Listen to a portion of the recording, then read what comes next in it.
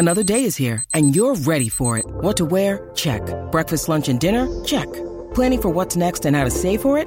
That's where Bank of America can help. For your financial to-dos, Bank of America has experts ready to help get you closer to your goals. Get started at one of our local financial centers or 24/7 in our mobile banking app. Find a location near you at bankofamerica.com/talktous. What would you like the power to do? Mobile banking requires downloading the app and is only available for select devices. Message and data rates may apply. Bank of America N.A., member FDIC. This is your Commander-in-Chief. I'm issuing a warning. The following podcast contains adult content and intended for a mature audience. Listener discretion is advised. Enjoy.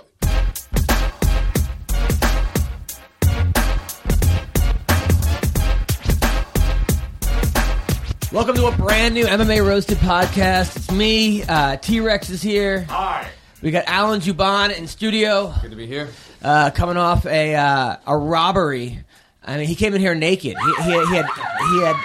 He had no clothes. Everything was robbed in Brazil. We're going to talk about that. How's everybody doing? How was your week, T-Rex? My week was fantastic. We had a show together. Yes. That was a lot of fun down at the Naval 32nd Naval Base in San Diego. Yeah. That was a good time. It was a good time. You got in trouble for being too dirty. Oh, fuck that bitch. Yeah, it was. We did a show for the Navy. How is that too dirty? Your whole thing is about. He has a joke where he says, "Have you ever been eating a girl's pussy and you think you're getting real wet and then realize you just have a runny nose?" Yeah, I know. Nothing I said is way anywhere near that. I know, and then you got yelled at. And I got yelled at for That's pretty bad right there. Yeah. So, but that was fun. That was great. The Navy guys were great. They were a lot of fun. And then what else? How weekend? What'd you do? Just basketball tournament with my daughter. Basketball tournament. And team won nice championship. And there we go. She played for a 13-year-old team too. And she keeps getting older, but next thing you know, she played for the Lakers this week, and she probably could the way they're doing. Yeah, exactly. They're terrible. Yeah. Let's see. My week. That was great. I had a show at the Improv, which Alan came to. Yeah, nice show. Headline the Improv Friday night. It was a crazy show. It was like Mauro Ranallo was there, and the fight professor Steve Quadros, and Mauro Ranallo, hanging out with him, talks exactly like he does. Would you like During to the go commentary? drink? Yeah. Oh my God! Hey Mauro, hey, your show was amazing, Adam. That was the greatest show I've ever seen in my entire life. Oh, I mean that's a terrible impression, but that's exactly how he is, which is so funny. And then there was these like porn star couple in the front. And I was like, anybody like it in the face? And the girl's like, I like it when it's in my eye. It was just insane. There was a creepy guy in the corner who was getting undressed the whole show. Was that Mauro Ranallo? No, it was not Mauro. And then Alan was there with his wife, who is this smoking hot Asian girl. Thank you. Man. That was great, and then that was fun. That was cool, and then it was actually pretty funny because I put on the Underground. I got a show coming up, and people are like, oh, I'm gonna come. We're gonna, and then like one guy's like, oh, I'm sitting behind this table, right behind the piano. So I look over. There's this like big burly guy with a beard. I'm like, oh, that's got to be him. And I'm busting this guy's chops, saying how hot is your wife, and how ugly are you? Like, oh, I'm figuring it's funny. Turns out that guy's a Bellator fighter, Manny Bam Bam Lara, and I had totally the wrong guy. But thank God the guy was a good sport. But holy shit, that could have went really bad. The guy with the beard at this show was a Bellator fighter. Yeah, heavyweight. Yeah, I remember you kind of picking on him a little bit. Yeah, I couldn't believe it. That guy was actually he's 4-4-1. He works for AT&T, but he actually might fight Crow Cop New Year's Eve. When you say AT&T, American Top Team? No, no, he worked for the phone company. Phone company. Yeah, exactly. Good, So you can't connect. AT&T. Yeah. Right. Oh, AT&T. And it was hard though because I was doing comedy and obviously my act's a little blue, and it was like one of the kids that I coach, his parents came, and they're sitting right in the front row, and it's just so weird because it's like two different types of part of my life, where I'm like the coach and the role model and like this, and then I have the parents and I'm like, yeah, who does mushrooms here? And I'm looking over at it's just like they're like young, cool, hip parents, but I'm like, oh man, I hope they don't pull their kids immediately. Going, this is my kid's coach. So that was. You're doing comedy and coaching wrestling. It's not like you're at Penn State coaching football and boning kids. That's a good point. Way to make it. The comparison makes it better. That was yeah. Oh, thank you. It was great. So no matter telling jokes, he's not doing Sandusky. Well, at least I'm not fucking kids. Like, that's gonna be my new. Anytime anything goes wrong, oh hey man, I could be fucking kids right now. What the hell? That's gonna be great. I'm gonna try. It's all about perspective. I'm gonna make an illegal right. The cop comes over. Hey, you went through a light. At least I'm not fucking kids. That's gonna be my way of getting out of a ticket. But yeah, you're right. I understand. There's this one girl who came to the show. There was this girl, Shani Rush. She's like a trainer. She's 1-0 as a pro. Could be the hottest girl I've ever seen in my life, and she wants to be a fighter. She is this girl, Shani Rush. She wants to be a fighter. She was going to have for the Ultimate Fighter, but she got a herniated disc or something. She puts them all to shame. Them all. And when I introduced them to Morrow and Quadros, they're like, "You want to be a fighter?" Holy! Like they were like their eyes bulged out. They're like, "You're going to get signed immediately." This girl, and she's like so hot that you automatically assume you have no shot at her. Like one of those girls you meet her, you're like, she's not gonna fuck me. And not that I would try to, but you just like, there's no way. But yeah, so she's crazy. A funny story about coaching wrestling before we get into to Alan, which I want to talk to. So yesterday, it was the first day of the second term for wrestling. A lot of the football kids came, which was great. And this little kid, this little black kid, I'm like, hey man, so do you have a girlfriend? Can you say a little black kid, or is it a kid who happens to be black? I don't even know the right way to say it now. I was like, hey, so do you have a girlfriend? Right? He goes, nah, man, I have one, but I'm gonna ask out this Mexican chick, right? I go, he's 12. I go, really? He goes, yeah. He goes, yeah, man, I'm done with black girls. I was like, you're 12 years old. I'm like, you shouldn't cut off a whole race. He's like, yeah, man, black girls are too much drama. I was like, the kid's 12 years at the time. It was really funny. It was like, I didn't know what do I say to that. I'm like, you should. Well, I'm like, well, I date black girls. I'm trying to relate to him and sort of be, I didn't know what to say. I was like, Kurt's sister's hot, and that was like the coach's sister. He's like, well, wait till I'm 18. It was the kid's funny, really funny. All right, so. We got to talk about Alan. So Alan Juban, who I knew from 10 years ago. I remember you basically your first week of training. Yeah. We used to train over at Legends, and I always thought you were going to be a good fighter. I never thought you were going to be a UFC fighter, but I never thought. I mean, Thanks a lot. Yeah. I'm not saying you didn't have the talent, but you came in there. You were a model and an actor. You had all this stuff going for you. You had great stand up. I knew you from wrestling. I'm like, okay, I'm sure wrestling is dramatically improved, but I'm like, okay, this guy's going to be good. You make the UFC. I'm like, wow, that's great. Your first fight, you come in there. Insane. You get hurt, you come back, first round, amazing. Then they put you to Brazil. You fight a guy who's, I think, undefeated. Yeah, undefeated. Yeah. Undefeated, won the Ultimate Fighter in Brazil.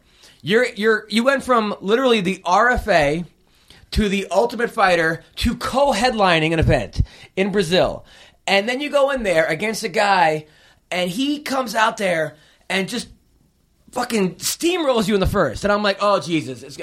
You were hurt. You come back and beat the shit out of him the second and third. To the point where the announcers, which never say, man, Alan won that fight. I mean, Kenny Florian said, look, this guy's good. Alan won that fight. The next day, Joe Rogan goes, Alan Juban won that fight. Which, Rogan's not really going to say that on Twitter unless he means it. Right. So what's going on? What are you thinking? Tell me about the whole experience. Yeah, I mean, you summed it up. I feel like it was a great opportunity for the UFC to put me in the. Fights got dropped. It wasn't like they put me in that spot.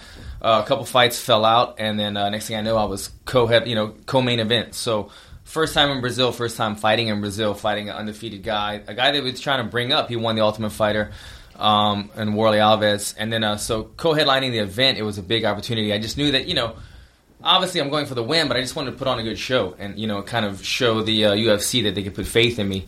And so I feel like we did it. We put on a good show, an exciting fight, but I definitely feel like I won the fight. I don't feel like I got robbed so badly that it wasn't any comparison to like the Diego Sanchez fight where it was a clear cut. But, if you go back and watch the fight, you can give him the first round. I think I definitely got the second round, and the third round was pretty obvious that I won.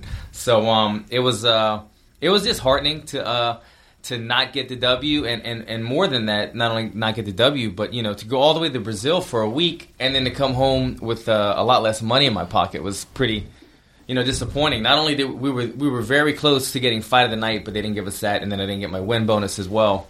So that was a shitty part of it. But one of the things I did take from the fight was that this guy Warley Alves steamrolled all of his opponents up until then. I think he was 8-0. He was fighting at 185 and just killing his opponents. I don't think anybody had won a round against him yet. And then so to go into the fight against me, and he kind of gave it everything he had in the first round, kind of hurt me. And then his money move is the guillotine. He couldn't finish me with the guillotine. After that, I think I broke him. He was looking for ways out of the fight, looking at the clock all the time, asking for, saying that he got poked in the eye numerous times. So, he was looking for a way out. For a way out. So one good thing that I did take from the fight is that, a tough guy with all that momentum behind him, a 23-year-old kid who's never even lost a round. I broke him that fight. Now when you get to Brazil a week, right? Now, are you training in Brazil? How are the facilities? Are they treating you like an American who's going to lose? Yeah, I mean, I'm not going to... The hotel was not the nicest hotel I've ever stayed in, that's for sure. But we had a good reception, man. This gym, Garden, I think it's called Garden Fight Club or something like that. Some people that Kenny Johnson knew took us in, and we were training there. And it became, all in all, they brought us there. I don't know if they brought us there to lose or whatnot, but by the end of the show, even though I didn't get the victory in the judges' eyes, we kind of won over the Brazilian crowd, which is, from as far as I know, kind of unheard of. To see a Brazilian crowd boo their own guy, which is what happened after the fight. When they announced him as the winner, the Brazilian crowd started booing him. So, that melted. Now, when you're walking out there and the whole arena is booing you, right? They were yelling like you're gonna die. You will die, yeah, in Portuguese. Yeah, it's pretty fun. Now, I mean, what are you thinking of that? Are you nervous? Are you scared? If I'm walking out there and the whole arena is yelling, "You will die," I mean, it's got to be a lot of people probably lose at that moment. They're like, you know what? This is too many. This is crazy. Well, he doesn't speak Portuguese, so he's good. I don't understand him, so that helps a little bit, I guess. You just kind of tune it all out. But it does make it kind of gladiator-ish, knowing that there's, thousands of people chanting, "You will die, you will die." It makes it a little bit more, a little crazier that way when you think of it. But me personally, I fed off of the energy. It started at weigh-ins. As soon as they walked out at weigh-ins and they were chanting, "You will die" in Portuguese, I really enjoyed the energy. When they would get quiet, it was almost awkward. So I really was trying to feed off of the energy. And like I said, I think we pretty much won them over at the end. So if I ever do go back and fight in Brazil, I think we established a lot of new fans. By the way, I didn't mean to insult you by saying I didn't think that you were going to make the UFC. That's okay. That's fine. I was I'm not mad at that. All right, good. Now the thing is, now in that first round, when he was just teeing off on you, how hurt were you? Man, the guy's a beast. We knew he was going to come out aggressive. We trained for that. Every time that we would go into a sparring session, I'd put my most aggressive sparring partner in the first round with me, so I would get used to a quick start. Because they didn't want me to turn this into a Rocky fight, which I normally do. But, I don't purpose to do that. But I have a way of getting every single fight you do. I know. It's ridiculous. So we were completely prepared. Props to my coaches. We did everything perfectly and leading up to the fight. And they had me soundly ready for this fight. But he just came out so freaking aggressive, man. And what happened was, really, he kind of caught one of my kicks and threw an overhand simultaneously. Knocked me off balance. And then from there, he just went berserk and tried to finish me right away. And he didn't get the finish. He had a tight guillotine, didn't get that. But once we got up, I kind of figured, I just weathered the storm, and I escaped his best move, his guillotine. I think he won the entire Ultimate Fighter with the guillotine. He couldn't finish me with the guillotine. So I got up pretty confident. And I could see right away he was starting to gas, and when I cracked his rib at the end of the first round, hit him with a liver kick, and I think it ended up cracking his rib. From there, it was just downhill for him. Was your wife with you in Brazil? No, man, I didn't bring her. Right now, I'm still in the stage of my career where when I go fight, it's all about business for me, and it was just too expensive, to be honest. I mean, it was expensive, and it was 24 hours of flying, 3 flights to get out there. It was a horrible trip to get out there, so I didn't want to put them through that. It was so funny seeing his wife in the crowd. He's sitting there, Alan, and I go, "This is my friend." I'm on the stage. I go, "This is my friend Alan." This is how crazy my friends are. The guy's a model and an actor, and he's like, "You know what? I'm gonna get punched in the face for a living." And everyone's laughing, and his wife is like this Asian, beautiful. She's laughing at every dirty joke. I'm looking over at his wife. She's laughing. Alan's embarrassed, and his wife is completely perverted, which is good. As soon as she said I had a hot wife, everybody then started to look back. They wanted to see how hot I was. They didn't care how I looked. But, here's a hot wife. Let's check her out.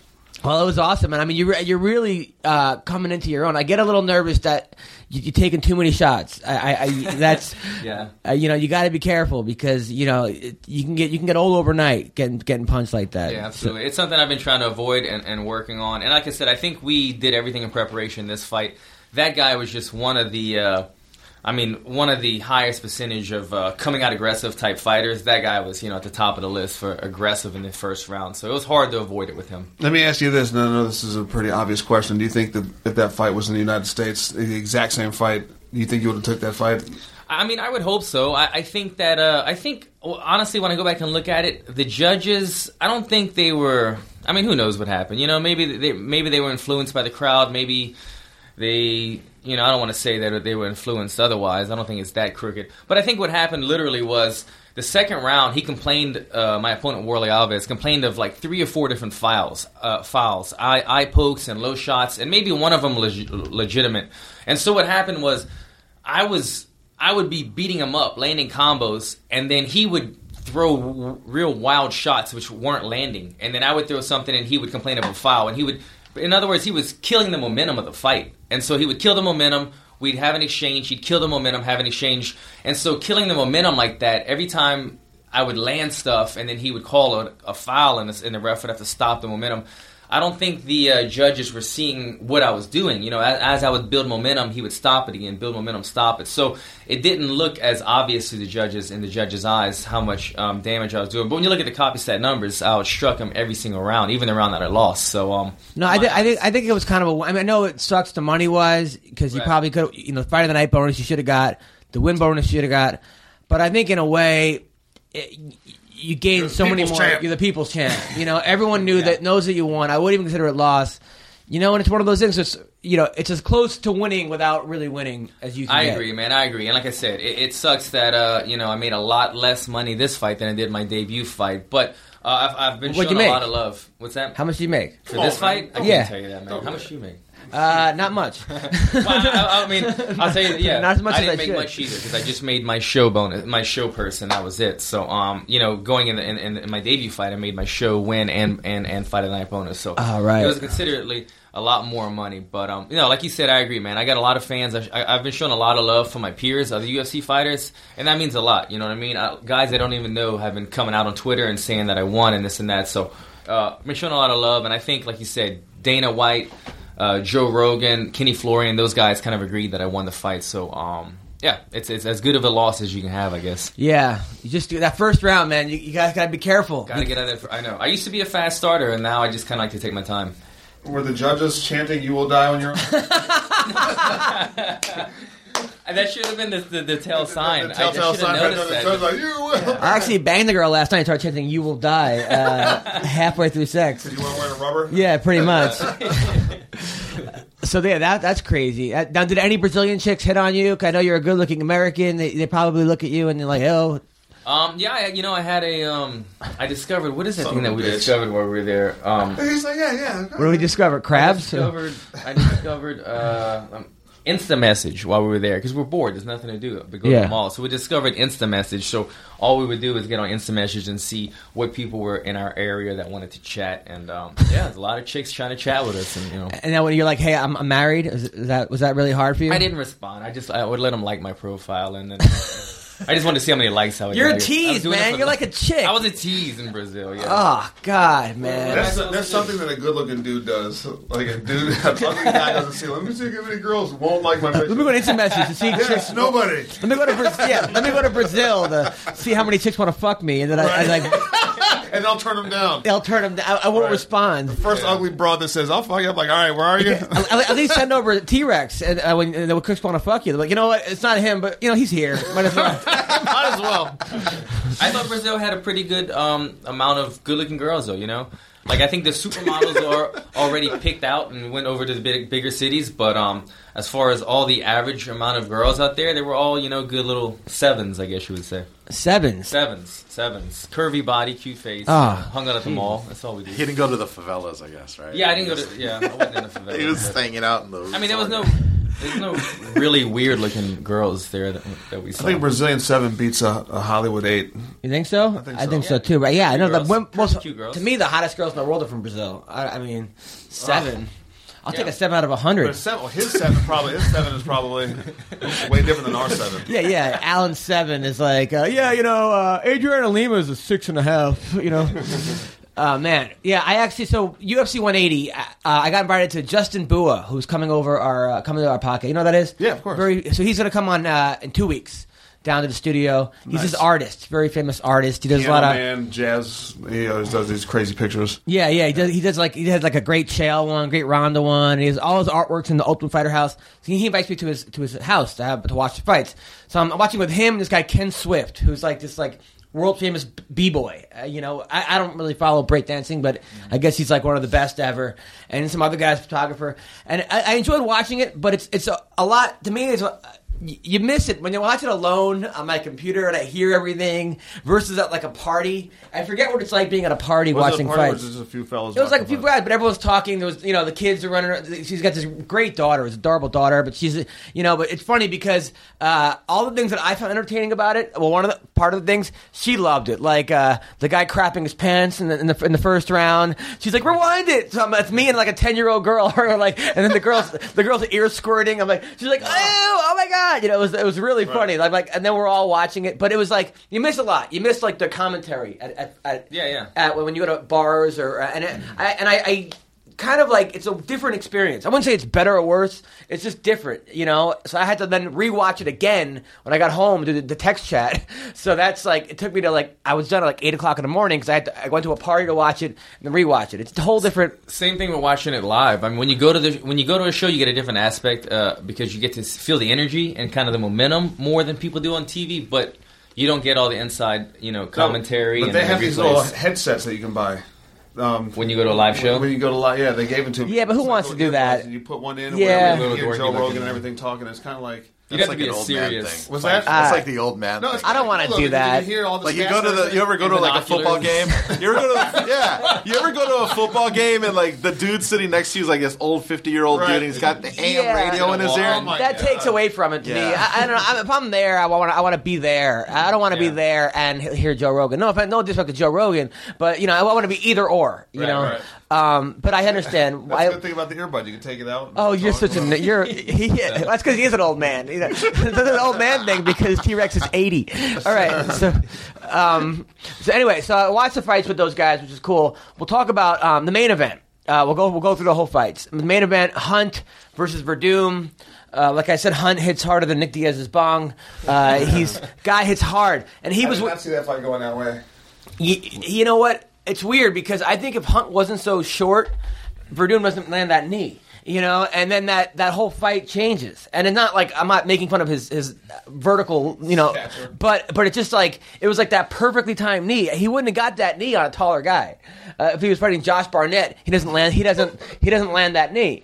And Hunt was winning that. I mean, not only winning, he was whooping him, and he was throwing punches. But everybody was like, "Ooh!" Even punches he was missing. Ooh, whoa! I mean, it was unfortunate because Hunt was that fight to me shows that I think Cane's going to run through Verdum because he was getting dominated by a guy who I don't think is as good as Cain Velasquez. Right. Thoughts? I think I kind of agree, man. I hate to say it. I'm a fan of Verdum, and I think that he's a machine right now. And he's at the peak of his career. But when I saw Hunt barely, or actually he landed a couple of those overhands. He landed a few overhands and he missed a couple of them that would have been home run shots.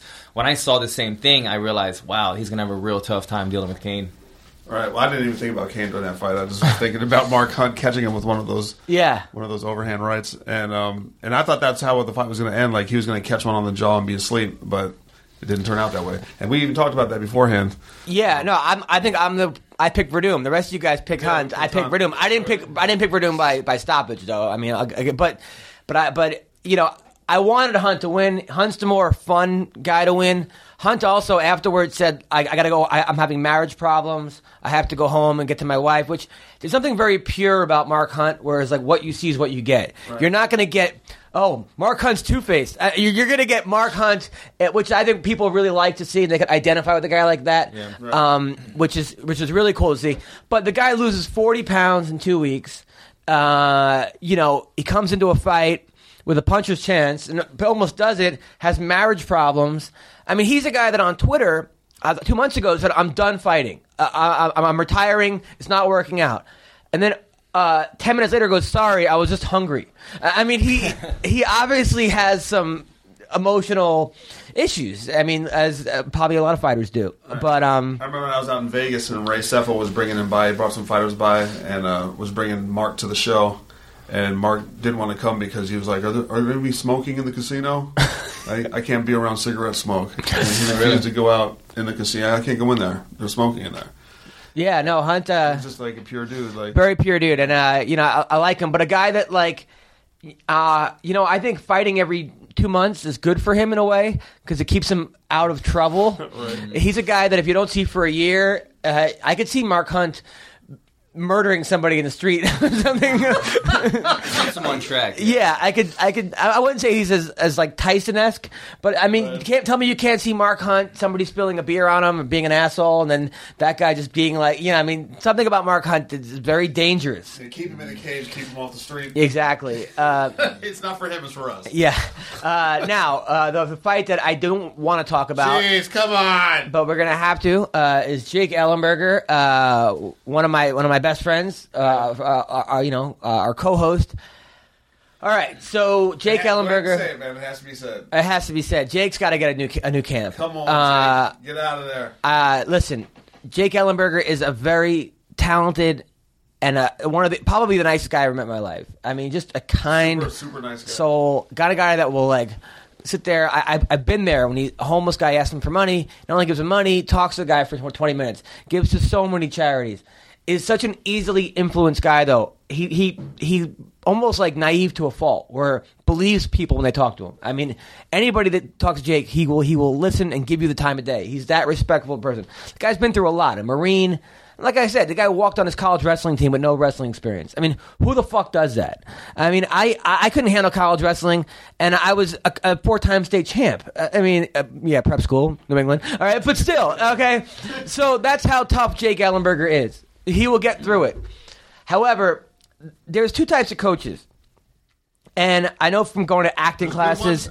I didn't go from acting classes. I know from being a wrestling coach for 10 years. Granted, I'm a middle school wrestling coach, okay? But I'm still a fucking coach, okay? Coach is, 10 years. I mean, it might be even harder sometimes to coach kids that have never done a sport in their life than to actually coach whatever.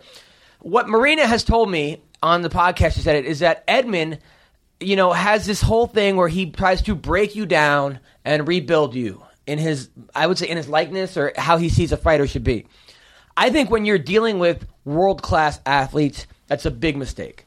Yeah. Because they're already coming from a place of they're top 10 in the fucking world. They got there because of some success. They're already there. Exactly. And what I'm seeing with Edmund, and this is hard for me to say this because A, Jake's my co-host, B, Marina's the new co-host.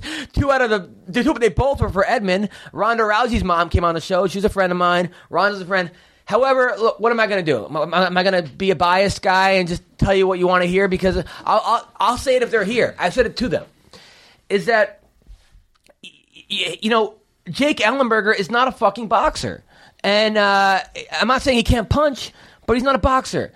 And if you look at the people that he's... Jessamine Duke, 0-2 since being with Edmund, striking. Shayna Baszler, getting into boxing matches with Betch Correa. Marina, 2nd-degree black belt in judo, gets into a striking contest with a girl who's 1-2 and gets stopped.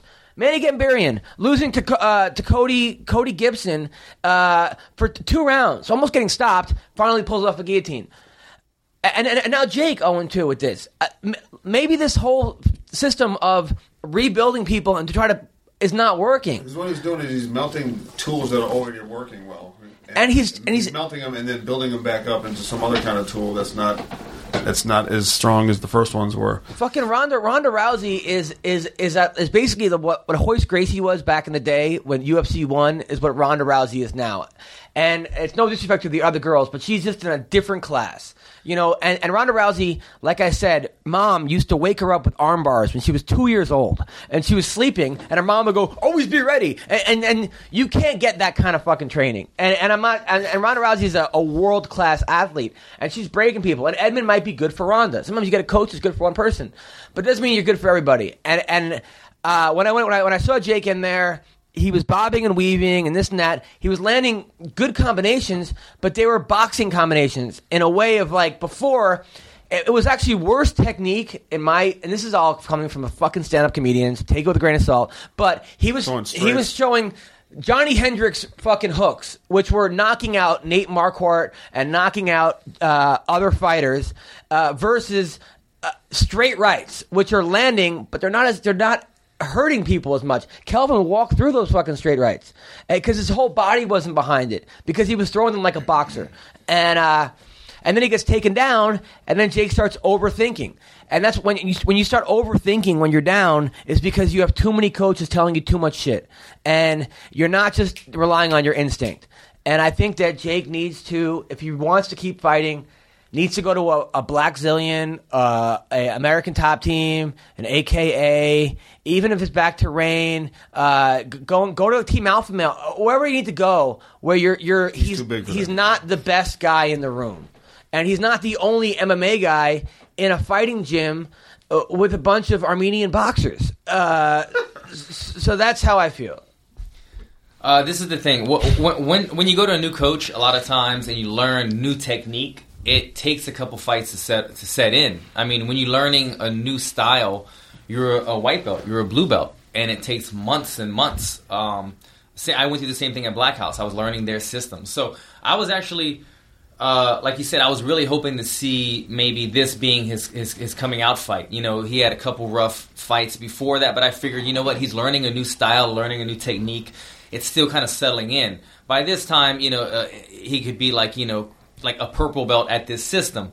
But I kind of agree, man. I mean, I'm an active fighter, so I'm staying pretty politically correct. No, don't. That's not the show for that. I think Edmund knows what he's doing. He knows striking. But I do agree that maybe not your style may not fit every other fighter. You need to sometimes take what they already do well and just tweak it. But what if you can't tweak it because you don't have the experience? I mean, as far as I know, Edmund's coaching has been an understudy for Freddie Roach for 10 years, and which is great. But as a boxing coach, how many boxers, guys that started off boxing, have succeeded in MMA?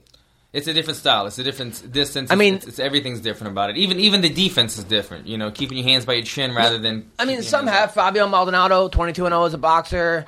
He takes a beating though. Yeah.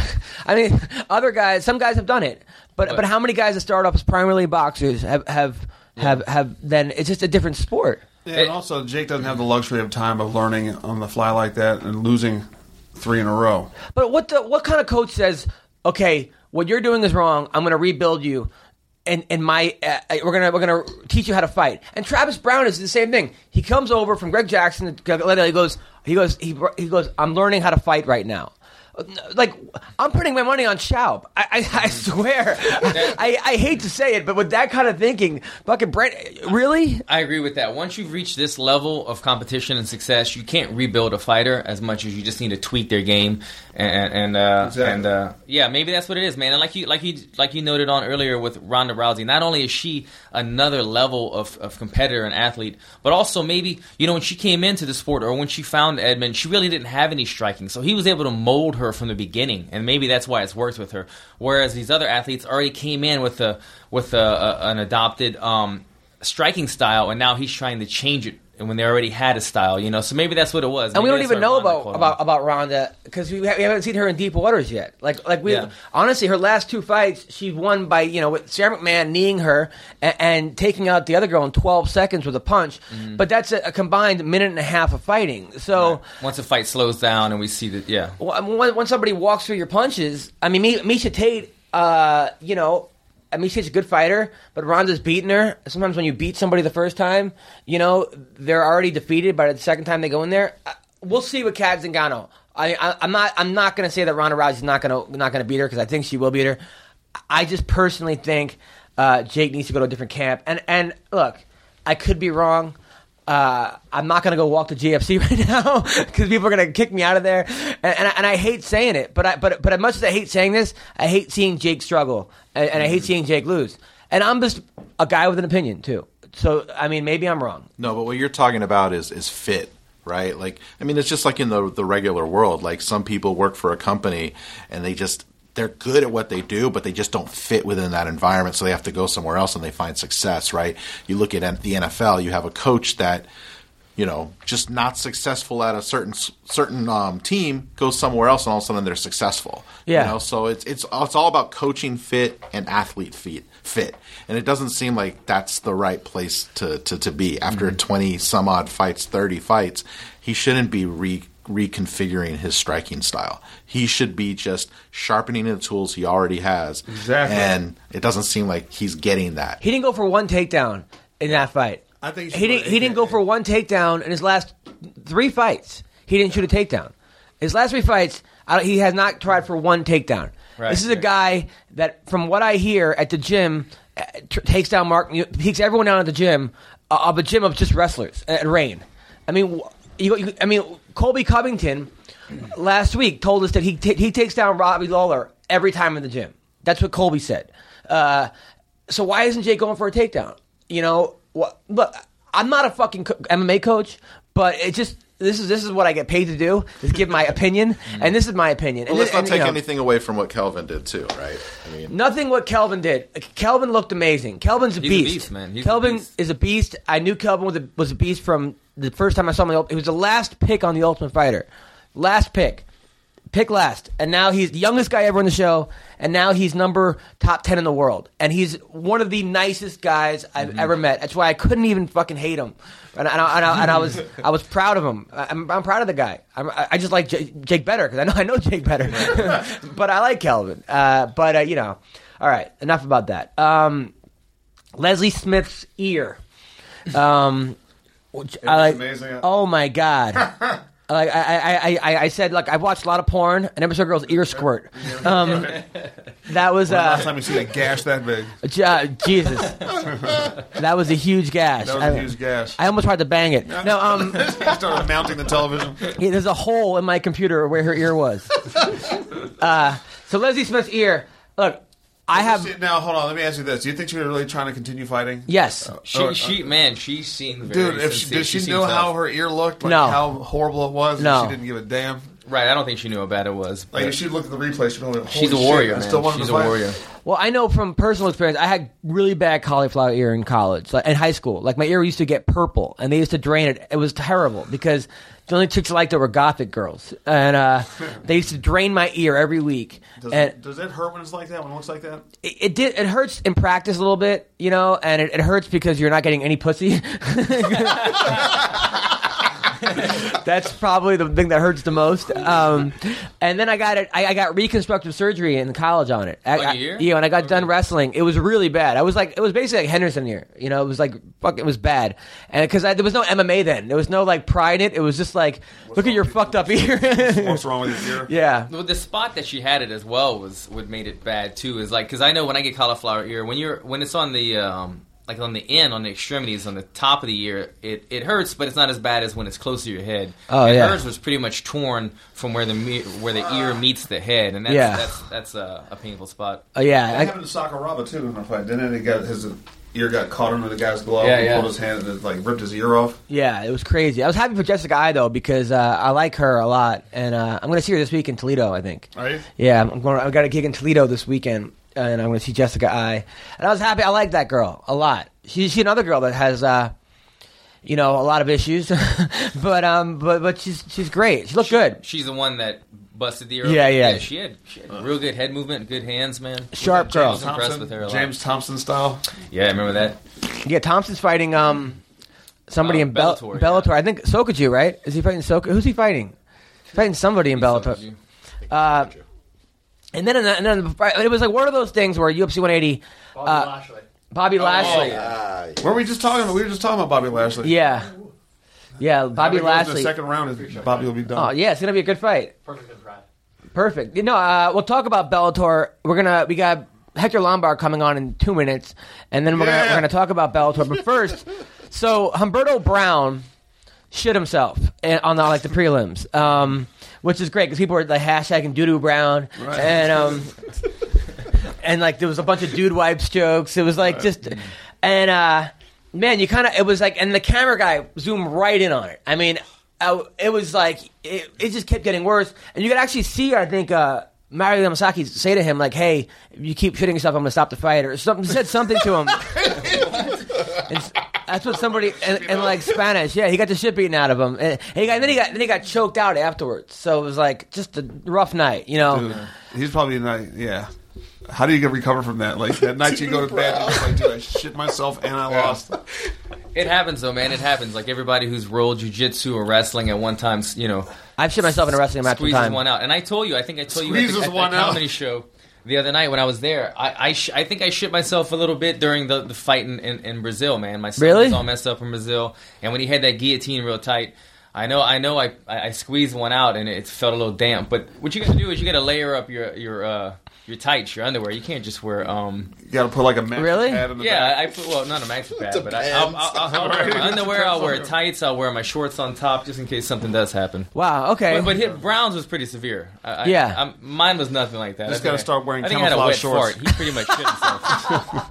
That's gonna be the thread title of the show. Alan Jaban shit himself from Brazil. Just so you know, it's gonna get. That's kind of wow. That's what's good to know from a fighter that guys. A lot of guys have done it. I've done it during a comedy show one time. Like I'm not. Well, I started shitting, and then I had to like do the show, and then I'm like, you know, you're up there, you're sweating, and I'm like, oh man. I'm like, I could feel it coming out a little bit. I'm like, I'm holding it in, and then I gotta sell CDs afterwards, and still like right. Hold on, let me ask you this, and be honest. Is that the same time that girl? What? Ate your asshole after that? You were telling me. Yes. Chili Yes. You were Actually. telling me that happened. Yeah. How gross is that? I met a girl that ate my butt like after a show, and and I think it was the same night. Yeah, I was like, "Damn, you have severe problems." But I wasn't gonna stop her though. You know, I mean, I wiped it before that. I mean, it was definitely wiped out, but I definitely did not shower. Are we having this conversation for real? When can I see you again? Yeah. Yeah. Oh man. Yeah. Did she try to kiss you after? Yeah, I was like, "Are you out of your mind?" I'm like, "Man, you need to." Anyway, all right. So, speaking of Hector Lombard, no, I'm kidding. Hector Lombard, we're going to call him right now, and then we're going to talk Bellator. We're going to talk Anthony Magana's tweets. We're going to talk John Alessio. We have him coming on, and then the big announcement that never came yesterday. The time is now. It never actually happened. So we're going to talk about all that on the podcast. And first, we'll talk to Lombard. Thank you for listening. How are you, man? How's everything going? Yeah, good, man. It's going. Yeah, you sound happy. That's a good thing. Well, I have to be happy. That is, you know, like, what else can I do? Put some gas right now, because. Right. You know. How was it was good seeing you on TV, man. How was Mexico? Man, it was great. I will tell you as much. It's one of the best, you know, it's one of the best times I ever had in my life. Nice. Wow, what happened? Donkey show? No, I mean, like, I felt like Obama. Like, helicopters everywhere, you know, high security, police officers around us. I mean, that was insane. Yeah. Were the police officers protecting you or following you? They're protecting me, bro. Okay. Come on. Nice. Now, did the Mexican girls, I know that you said that you pull the most tail. By the way, last week we had Colby Covington on, who said that Thiago Alves, right, gets more girls than you do. Yeah, he does. I don't want to argue with that. He's honest. And, you know, the reason why is because I'm going for it. Oh, okay. They count for me. And sometimes I pass it. Most of the times I pass it because I'm not into that much. You know what I mean? Like, I don't want to be like a womanizer. But yeah, you know, like, I don't say like anybody else is a womanizer out there. But I'm saying like, you know, I should focus on my fight, you know, in my career. Right, that's true. Because women, they gotta be there all the time, you know, like. Yeah. And with respect, how, you know, I mean, I can't go that crazy for that. Yeah, they could be a distraction. Yeah. But you know, with talking about what are you saying about Mexico women. I didn't really got to see any pretty up there. Hmm. It wasn't. I don't know. Maybe because I was at the hotel all the time, or whatever. But I mean, I didn't see any hottie one. You know? You didn't see any stoners? Yeah, I didn't see any hot chick. Well, you're also in Florida, and you got all those Cuban girls in Florida, who it's the most beautiful. I actually don't. I actually don't. I'm in a place where it's a bit far from the Cuban chicks. I'm in Boca. Oh, you're in Boca. Boca Raton is more like. It's old Jewish ladies. Like a Jewish. Yeah, old Jewish ladies. Area. Yeah. So you telling me that you don't hook up with the old Jewish ladies? You have to even think about it. Come on, brother. Come on. You're giving me a hard time right now. Oh, come on. I'm just kidding. Oh my God! Look at the muscles on that Schwarzer. What? He's amazing. Who's talking there? It's Irma Linkenfelter. How are you? Is that a woman or an old lady? It's an old lady. How dare you, young man? How dare you? Is that a Jewish woman? It's an old Jewish lady. I'm getting spilkies in my connecticut. Give me some money. Give me some money. That's what I need. Come over here and earn it, baby. Hey, give me some money. I need some money. Is she gonna give me some money? I need some of that Cuban cigar. Okay, give me that big Cuban cigar, and I'll give you some money, honey. Give me money. Give me money. All right, booby. How will you need? How will you need? Hey, so I was in Mexico, and man, I can't take out of my mind. I felt like a Mr. Obama. Helicopters everywhere, Apaches, high security, police officers. That shit was crazy. Yeah.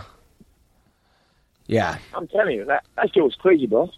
Hector, this is Alan, man. So why were they treating you guys with such first-class service? Was it just because the fans were swarming you guys everywhere you went? I believe that they treat us that way because I don't know if you noticed, but it's a mafia down there, and they might scared to us to get hijacked. More for security reasons and whatnot. Yeah, gotcha. Got the cartels down there. Hey, who's that, Jay? No, that's Alan Juban. Ask King. He was there. He can tell you. No. Alan was there. Alan fought in Brazil 2 weeks ago. Did you watch the UFC card with Shogun and OSP? Yeah, I watched that card. Okay, well, Alan fought. He was the co-main event. He fought against a Brazilian. I thought he got robbed. He fought on that card. He fought right before Shogun did. He's a good-looking guy.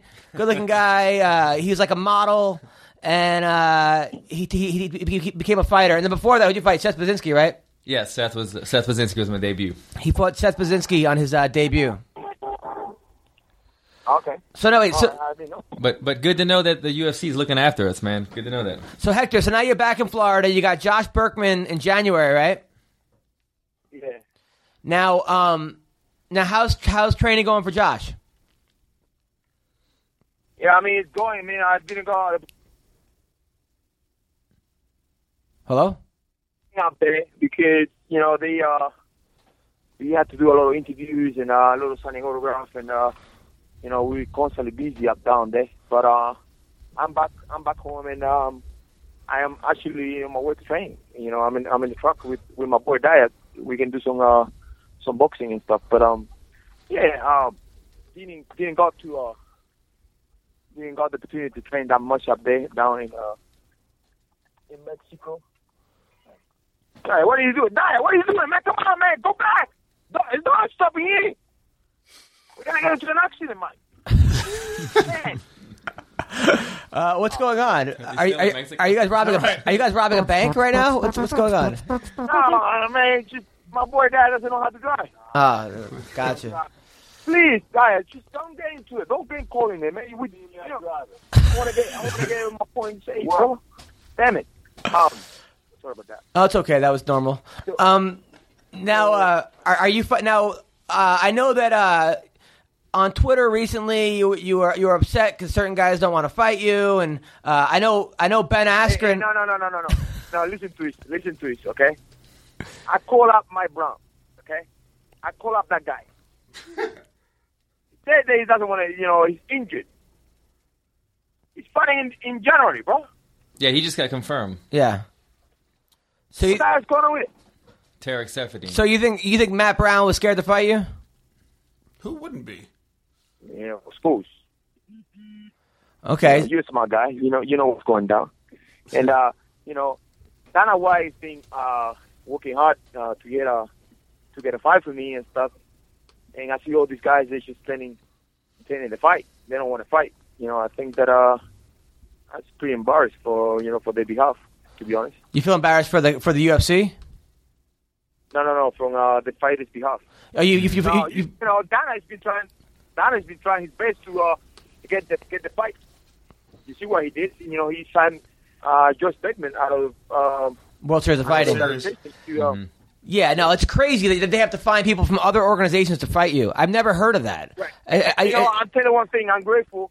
I have to say thanks to Dana White and Lorenzo to reach up to other guys outside of the UFC, so they could get me a fight. It's like the Patriots going to the CFL to get guys to play them. I can't be more grateful than that. I can tell you that for a fact. And fighting in the card that I'm fighting, it makes me happy. But is it hard for you to get up for that, though? Because if you beat Josh Berkman, you beat a guy that wasn't really even ranked, and then if you lose, you're totally screwed because now you go down 10 notches. Is it kind of a no-win for you? Life is all about risk. Life is all about risk, and I've been taking risks since I'm born. So, I mean, I can't care less for that. Right. Now, Ben Askren on Twitter recently has been challenging you to a wrestling match. Wait. Why do you mention that guy, bro? It's boring. He's never going to get to fight in the UFC. Why he's wasting his time calling me up? Fucking idiot. Okay? I'll be telling him, like, listen, you want to fight me, just call me up outside, whatever. Like, why we don't need to pay. That shit happened. No, he said he wanted. Well, he said that you said that you beat him in wrestling, so now he wants to officially wrestle. I did. I actually did. He knows he went for double leg, and I was trying to like flip him over. I went with the Tomo guy. He knows that. I mean, let's face it. I don't talk shit. No, you don't talk shit at all. But what I'm saying that he said that he'll wrestle you in the Ben Askren Invitational or something, or some kind of tournament he has, and he's a boring fighter. What he does is he's not even he doesn't even fight. He's just go and have people. Okay, now I've had who wants to see Hagen fight? Who wants to see Hagen fight? Nobody wants to see Hagen fight. Start with the Hagen shit. So, I mean, he needs to be smarter with his the things that he does, because he makes no sense at all. And when you make no sense, you make no money. First of all, you should never go into the big boss bad side. That's one. Right. Okay? Because how can you talk shit about the guy who write you the check? Okay. How? You can't make dollars if you don't make sense. Yeah, that was really dumb. Calling Dana White a fat bald man, and Yeah. How are you calling? It's kind of like Tito Ortiz. It's a dumbass, motherfucker. Calling Dana White and writing a shirt, saying shit about the guy who write you a check. Are you stupid? Yeah, why would you do that? That's I was in my life. Yeah. I agree. I know you want to talk about guys like that, to be honest there. Freaking guy doesn't make sense. So, okay, let's say you beat Josh Berkman. Now, there was a guy from the UFC that contacted me. I did say that I have Hector Lombard on the show. A guy from the UFC hit me up on DM. He said, ask Hector who he wants to fight next if he gets past Josh Berkman. We all know it. We all know it. Tyler Woodley, baby. Mm-hmm. We all know it. Tyler Woodley, baby. Now, but yeah. now, I love the way I love the way you talk. I'm familiar. Now, what about Hector Lombard Jr.? Hey, hello. Hey, where's he at? Hey, what's up? What's up, motherfucker? Man, that guy's insane. Hey, at the end of the day, you come up here, I go down there. It doesn't matter. That guy's insane. I know insane, man. I tell you one thing, hey, look. That, time for talk is done. Yeah, hold on, man. My bad. Go ahead. Junior, let me talk. Okay. Hey. Shut up! All right. Hey, bro. Shut up for a second. Sorry, man. Sorry. All right. I'll tell you one thing. I love your show, and I actually, I need a job, after fighting, my fighting career finished. So maybe I can work for you guys. 100%. That would be amazing, wouldn't that, dude? Are you kidding? Our ratings would go through the roof. Oh God, Hector, I don't think you realize how loved you are by the fans. The hardcore fans love you, and the women love you. Black women, honestly, black women are hit up my Twitter all the time, going, "When's Hector coming back?" Well, they get wet by my accent, bro. Oh, is that what it is? Listen, especially now, like UFC going Spanish. Right. You guys have to go Spanish too. What the fuck? Yeah. Hey.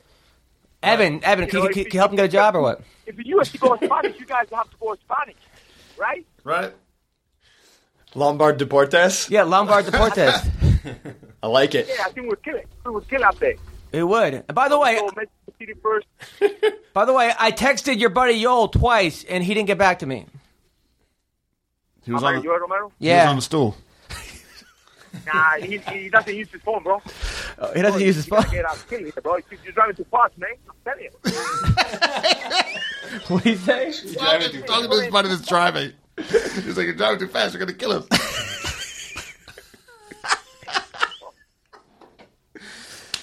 I'm fucking nervous right now, Pete. Oh, man. We should have a Hector Lombard GPS. Driving too fast, man. Slow down. Turn right. Hey, man, you missed that turn. Hey, Hector. Yeah. Hector. Yo. I wanted to say thank you for the gear, man. Yeah, by the way, yeah, that was great. I came home one day and there was a box sitting on the front porch of shirts and jackets. I want to see some more. Check online what you guys like, and I want to see some more. Oh, yeah. That'd be amazing, man. Yeah, Adam and I both have our jackets with us right now. Yeah, I wear it everywhere. I am so proud. Someone's like, how much stuff do you send you? I go, no, I wear it every day. I was like, dude, are you kidding? Hector Lombard sends me a shirt. I'm fucking wearing it every day. I'll send you some more, man. Send me a text with the stuff that you like down there, and in the page, and I send it over to you guys. Okay. Yeah, it's my pleasure. But respect with talking about Mexico. I reckon you guys should start looking into it. I reckon you guys should start looking into a Spanish version. I mean, who doesn't like Spanish? Come on, man. What? Already me, English/Spanish. Can you imagine when I talk Spanish? Bonita. Bonita. Michate was next to me when we were doing the signing autograph. Yeah. She's like, I love the Spanish language. I'm gonna learn this. You're so sexy. Sounds so sexy. I'm like, wow, she might leave Caraway for Lombard. That'd be a huge. Everyone was saying like, Misha, I want to marry you. Misha, I want to marry you. Wow. And I said to Misha, I said to Misha, you should start asking those guys like, are you a millionaire? Because if you're not a millionaire, it doesn't make sense to marry you. Right. You know, like, because everyone, they ask for an autograph sign, say, oh, Tisha, can I marry you? Tisha, can I marry you? And Misha, can I marry you? I'm like, what the hell? Every single person. Even the girls. Yeah, Misha's a trip. It was funny because it was a chick down there in Mexico. She came out with her underwear. And she's like, sign my underwear. Across the stains. Wait, did you sign her underwear? Yes, I did. Speaking of underwear, what? I'm there to sign. I have to do my job, so I'm there to sign. Yeah, you got to do it. You got to do it. I think twice about it. Like, should I sign it? But, you know, like, I knew she was going to get pissed off if I wouldn't. So, I don't want to kind of, like, say no to the thing. Yeah. So, I'm kind of like, I didn't even look at it and I signed it. But, I wasn't the only one. I wasn't the only one. Everyone did. So. Did you smell them? Come on. It was new. Actually, it was a new underwear, so that's why. Boo. Now, did you sign the front? No. She was wearing her underwear, and you signed it, or you signed it? I signed the top, the very top part. I didn't went down there, so. Oh, okay. You know, the top part, and she was happy, and then the guys were laughing, but the guys signed it too, so it wasn't only me. But I was gonna say if John Dodson popped out of her vagina. How hardcore these the Mexican fans are, you know. It would come with a shirt. They would take the shirt off, and they're like, "Sign my shirt." I mean, like. Yeah. Well, I love the sweatshirt's dope, by the way. And by the way, Hector, there's no reason why you should not be working at Fox, also working for the UFC. I mean, who's going to know more about moves and about fighting than you? And, you're a charismatic guy. And, if I was in charge of hiring people, I would hire you in 2 seconds. But let's put that out there. So the fans listening to the podcast, tweet out you want to see Hector Lombard on Fox Deportes and on UFC Deportes. Tell them that you want to see it, and maybe someone will on the Twitterverse, so that'll help get you the job. So. Oh yeah, I would love to. And I got a lot of comments. Even by the UFC stuff, saying like I did a pretty good job down there, and the fans, they were all happy, and even the people from Mexico were saying like, wow, I can't believe like you guys so easy going, you guys signing every single autograph and take photos with every single fan, and there were people down there. They used to work for football players, NFL players, and stuff like that, and they were saying like, "Wow, you guys are so different. Like, yeah, you guys really took your time and please everything." Yeah, I find that MMA fighters are a lot more accessible to the fans and like more. I think probably because the workouts you guys go to, it's just so grueling that I agree. It like humbles the shit out of you guys in some ways. You guys are so happy, and plus the sport's relatively new, so you're happy that people are so excited to actually watch you guys and pay you guys. Well, Hector, man, love to have you on anytime. Always a pleasure, brother. Always a pleasure. Thank you so much for taking the time out of your day to be on our show. We love having you, man. And tell the dude driving to slow down. Thank you, guys. Thank you. All right, take care. Thank you. Thank you, man. Take care. Man. Have a good day, guys. You too, brother. Bye. Bye. All right, that was Hector. Hector Lombard. We have John Alessio coming up next, and then we're going to close out the show. We're going to talk about. We got to get to Magana's tweets. They're really funny, and then we got. Isn't she mad at you? No, we'll talk about that, and then we have the fight coming up this week. We got our predictions for Cub Swanson versus Edgar. This week, UFC. There's going to be a lot of good fights this week. So we're going to call John Alessio right now, and thank you guys for listening.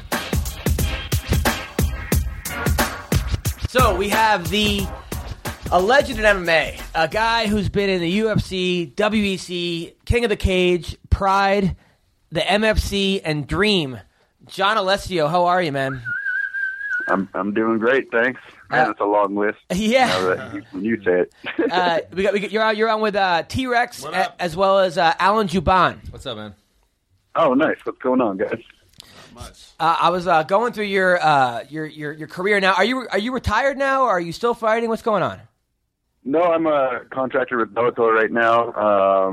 Just waiting to get a fight in the new year here, but I'm definitely slowing down the amount of fights that I do. I'm working towards being a firefighter. Plus, I own my own clothing store here in Las Vegas, so nice. I'm getting to that point, where it's time to get close to hanging them up, kind of thing. But now I'm just kind of doing it for more fun than anything.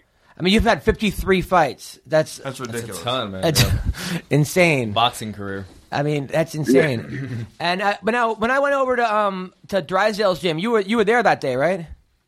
Yeah, I was. I remember you. Yeah. Did we actually train together or no? I don't think we got a chance to go together. We were doing wall drills that day, and it seemed like we had kept getting paired up with somebody else. And, yeah, I kept getting paired up with Karina for some reason, and that money to use. Yeah. Now you also, I read that you won 2 national titles in BMX trick biking. Yeah, it was a division called Observed Trials. It was like basically you take your bike and you go through an obstacle course, like up, down, over things, and you're not allowed to put like your foot down at all. Right. It's touching the ground, and I actually won 2 national titles as a 16-year-old kid competing against basically grown men that are like full on sponsored. I drove down to California from Canada where I lived at the time, and beat a couple of these like big time pros. They pulled up in their huge RVs with like their RVs are wrapped with their name and their bike sponsors, and I pulled up in like a 1982 Toyota Corolla, rusted right out, no AC, and I still beat these guys.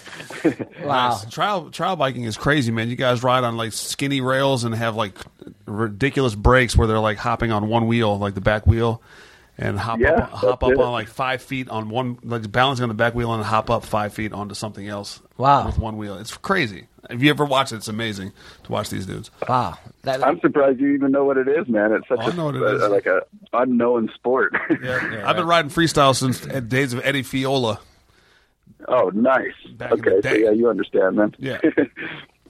Wow. No, I mean, you were and you were kind of a prodigy. I mean, your first UFC fight ever, which I watched, was against Pat Miletich. You're 20 years old. Jesus. Going up against a Hall of Famer who was, I think, the champion, right, at the time? That was his 5th title defense, and that was my UFC debut. Holy wow, man. Jesus Christ. Welcome to the jungle. Yeah, that's that's like the epitome of being thrown to the wolves, But like here was the situation. I just won a tournament in Hawaii. I don't know if everybody remembers Super Brawls, but one of the the coolest shows ever, where a lot of big names came out of. Vitor Belfort was in there, and a bunch of other good names. But I won a tournament which was all in one night, and I got the phone call from Joe Silva, but this was UFC when it was SEG Sports, not Zuffa, and they gave me an option. They're like, "Do you want to fight Matt Hughes or Pat Miletich for the belt?" And I basically thought that was a no-brainer, so I took the title shot. Wow! How many fights into your career were you at that time? I believe I had a 10-1 record, 10-2 record, something like that at the time. Yeah. At 20 years old, you had 10-1 record. Wow, that's impressive, man. Yeah.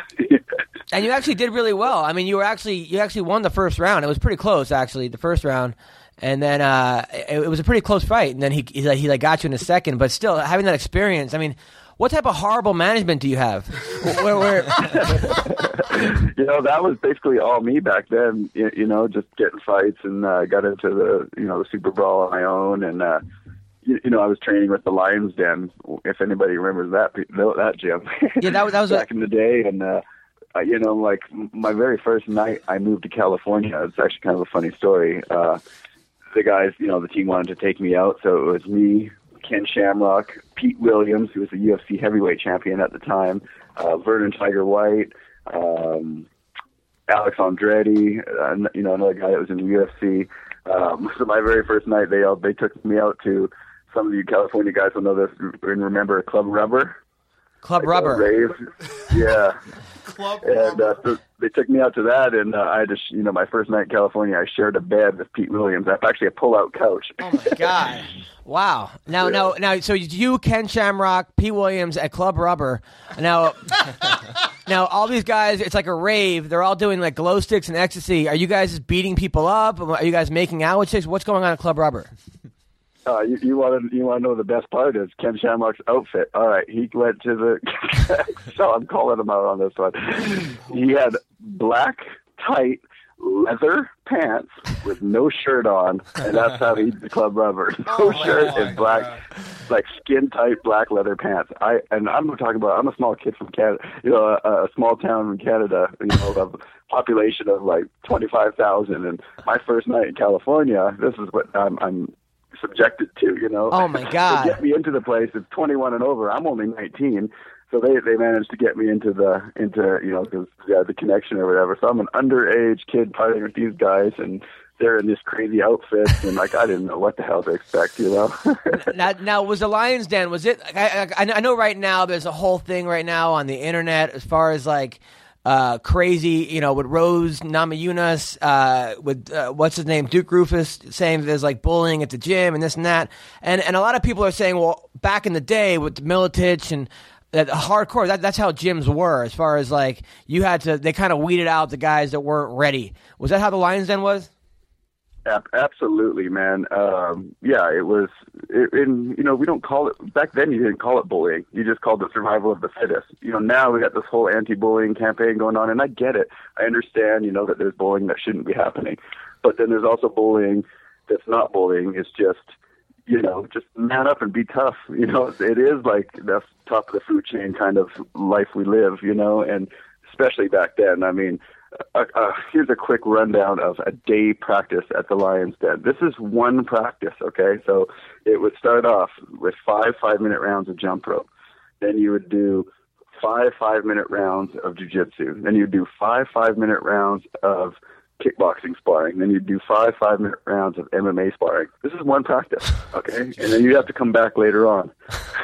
Wow. So it was absolutely ridiculous, and I'm getting stuck with guys in Shamrock on top of me. I remember one day my ear was so black and blue that I pretty much just thought it was going to fall off at some point in time that week. It was just disgustingly, it didn't really swell, like I don't have cauliflower ear, but it was dead looking, like frostbite dead looking. And then when you're training with Ken Shamrock, do you have any idea what the fuck he's doing? I mean, is it...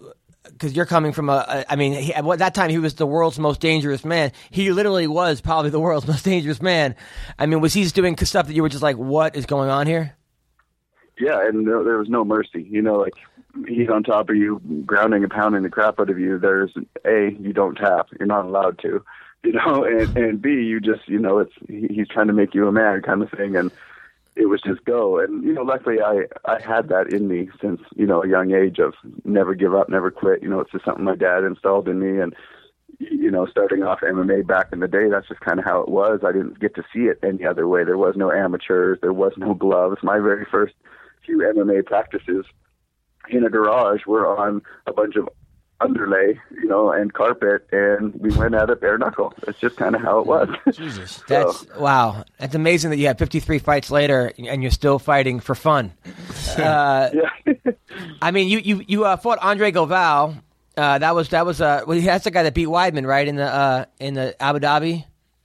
I'm not sure. Yeah, he's the jiu-jitsu world champion. Yeah, I took that fight on like a week and a half notice too. Dream needed to fill the tournament. I took the spot, and a lot of my fights have been like that, like short notice. And I've always been the guy to call, like, hey, you need a tough guy that'll come fight, and there I am, on speed dial.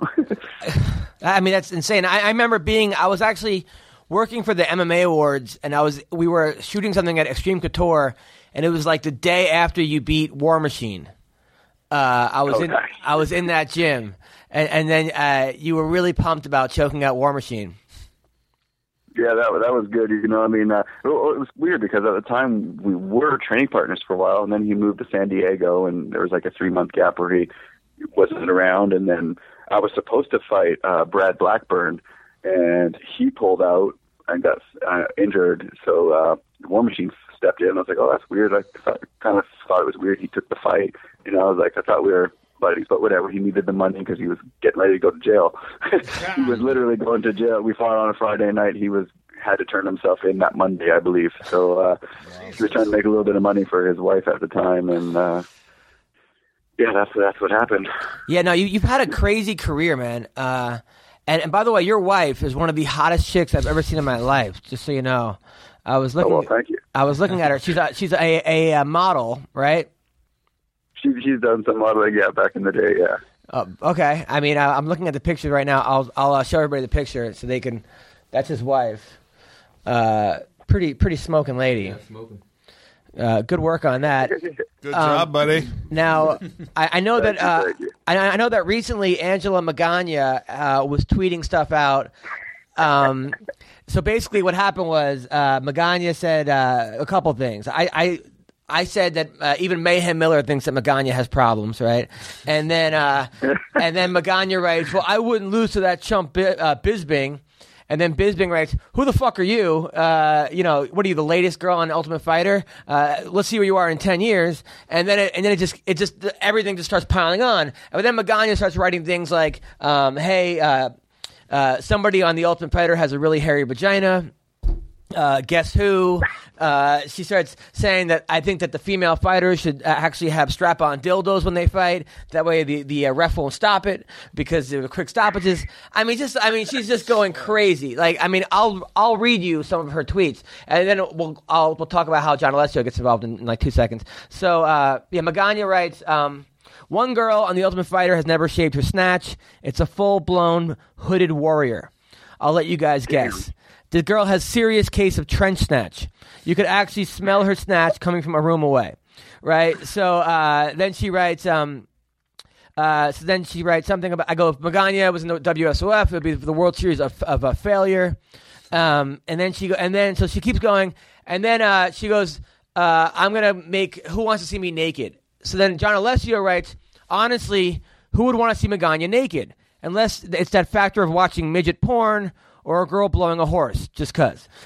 So then Magana starts coming in on John Alessio, and then Cody McKenzie chimed in saying that, I don't know, something about she hopes Magana kicks him in the balls, and then it just became this whole thing on Twitter.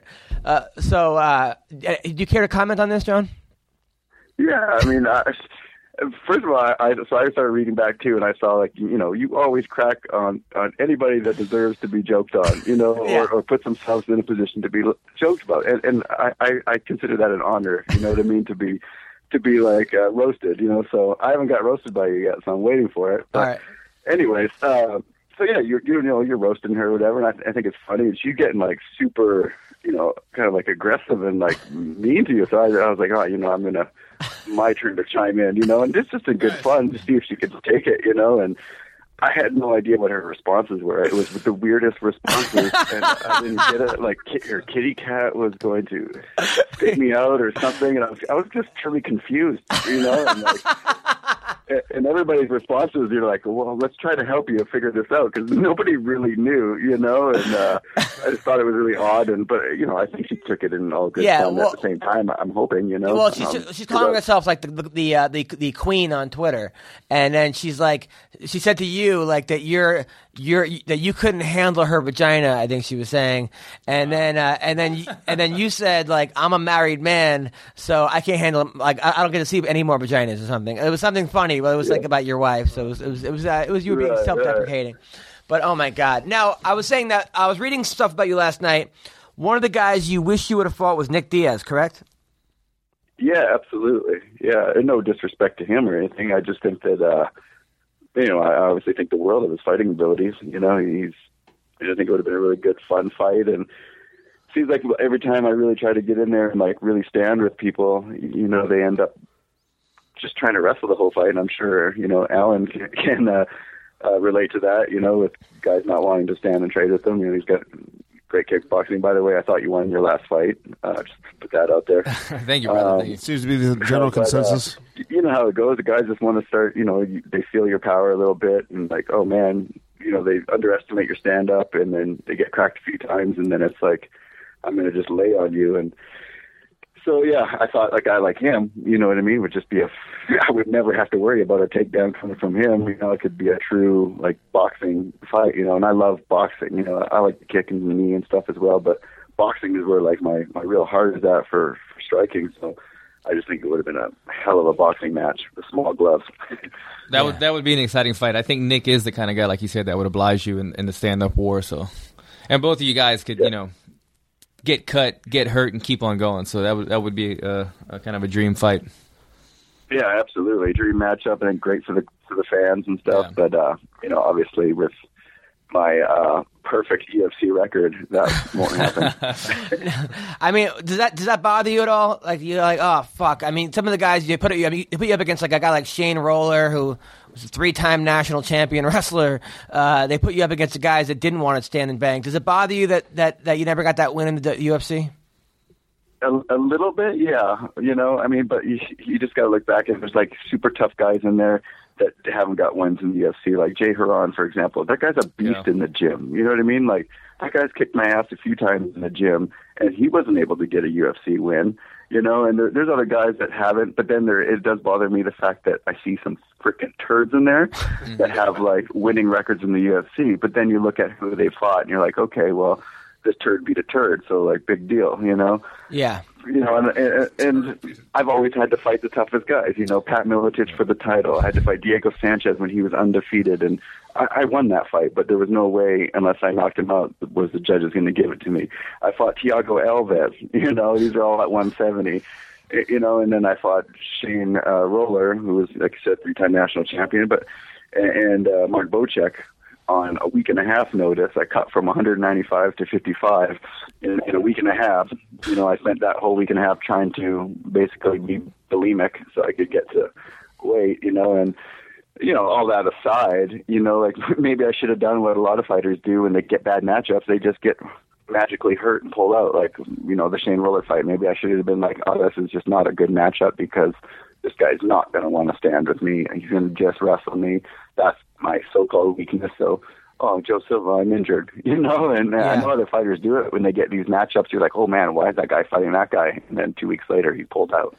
Yeah. You know, so maybe I should have done that, but that's not who I am as a person or as a warrior. Like, you put a challenge in front of me, I'm going to try my best to be successful at that challenge, you know, but. Yeah, I think what it is. I think that's a respectable thing that you do, though. I feel like I have the same type of mentality when it comes to fighting too, though, man. Like where I don't want to turn down a tough fight, and you know I think the UFC and Joe Silva and guys like that will always have a level of respect for you because you were that guy that they can go to. You know, you didn't turn it down, you took the tough fight, the short notice, and they'll always know you as that guy. Yeah, well, I appreciate that, and I hope they do. You know, I mean.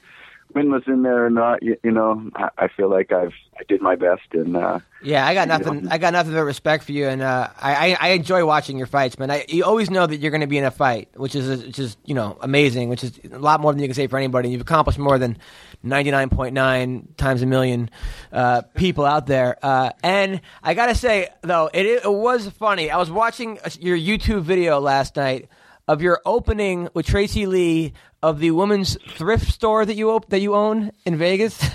It's a yoga clothing store. Yeah, not a thrift store. It's called he owns a Goodwill. No. He owns the sweatshop. The sweatshop. That's what I meant. Like the sweatshop. The sweat store. Yeah. It's a high-end boutique, my friend. Thrift store. No, it's a sweatshop. But it's you and it's all these women in yoga pants, and which I think is like a fucking dream job. But it's pretty funny seeing you there, and then like Frank Trigg is commenting on women's clothing. And like Mike Piles like lost walking around in the background, and like it's pretty fucking funny. All these like fighters are like they're looking at the girls, these like hot chicks in yoga pants walking around. It's pretty damn funny. But how's that going, by the way? Is it called a sweatshop because you got a bunch of Asians in the basement?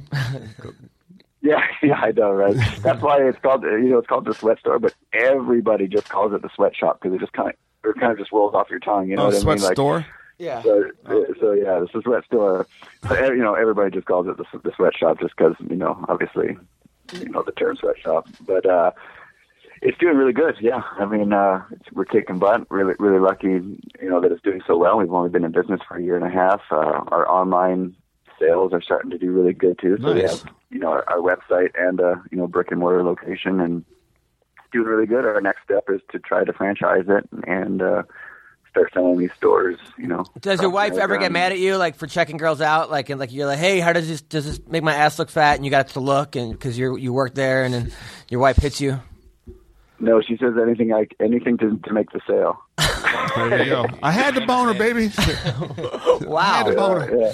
that's great. And it's funny because I've actually had a few ladies like pretty much show me their breasts. So like one time I got a lady, and she was an older lady with a decent body and some fakes, some upgrades upstairs, and she's like basically opens the curtain and is like only covering one boob, which I didn't understand. So she's got one hand over one boob, but one of the other boobs completely out. And she's like, "Oh, do you happen to have that shirt that I'm trying on in a medium or something?" I'm like, "Yeah." Well, I can't get it. Well, just give me 1 second and let me go grab it. And I was like, "Holy moly!" Like, does she realize that her one boob was out? I wasn't sure.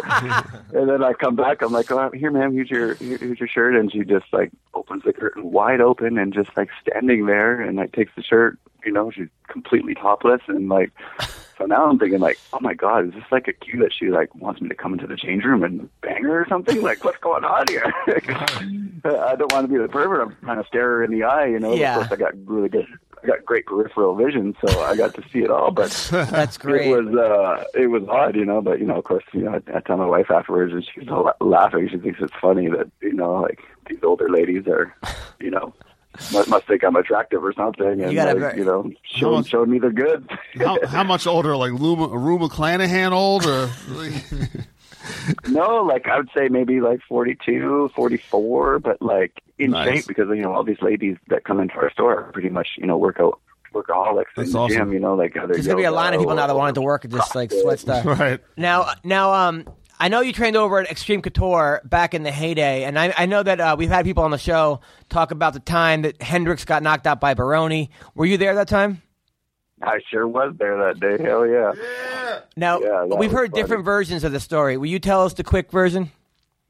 Well, I mean, Baroni put him to sleep with the right hand, and he was out cold doing the snoring gig, and then basically he totally forgot the day because the next day he came in, he thought that was his first day of practice at Extreme Couture. Wow. Johnny Hendricks. Yeah, no, Johnny Hendricks. No, okay. Well, now what I heard what happened was, is that basically Randy Couture forgot to tell you guys that Team Takedown was coming.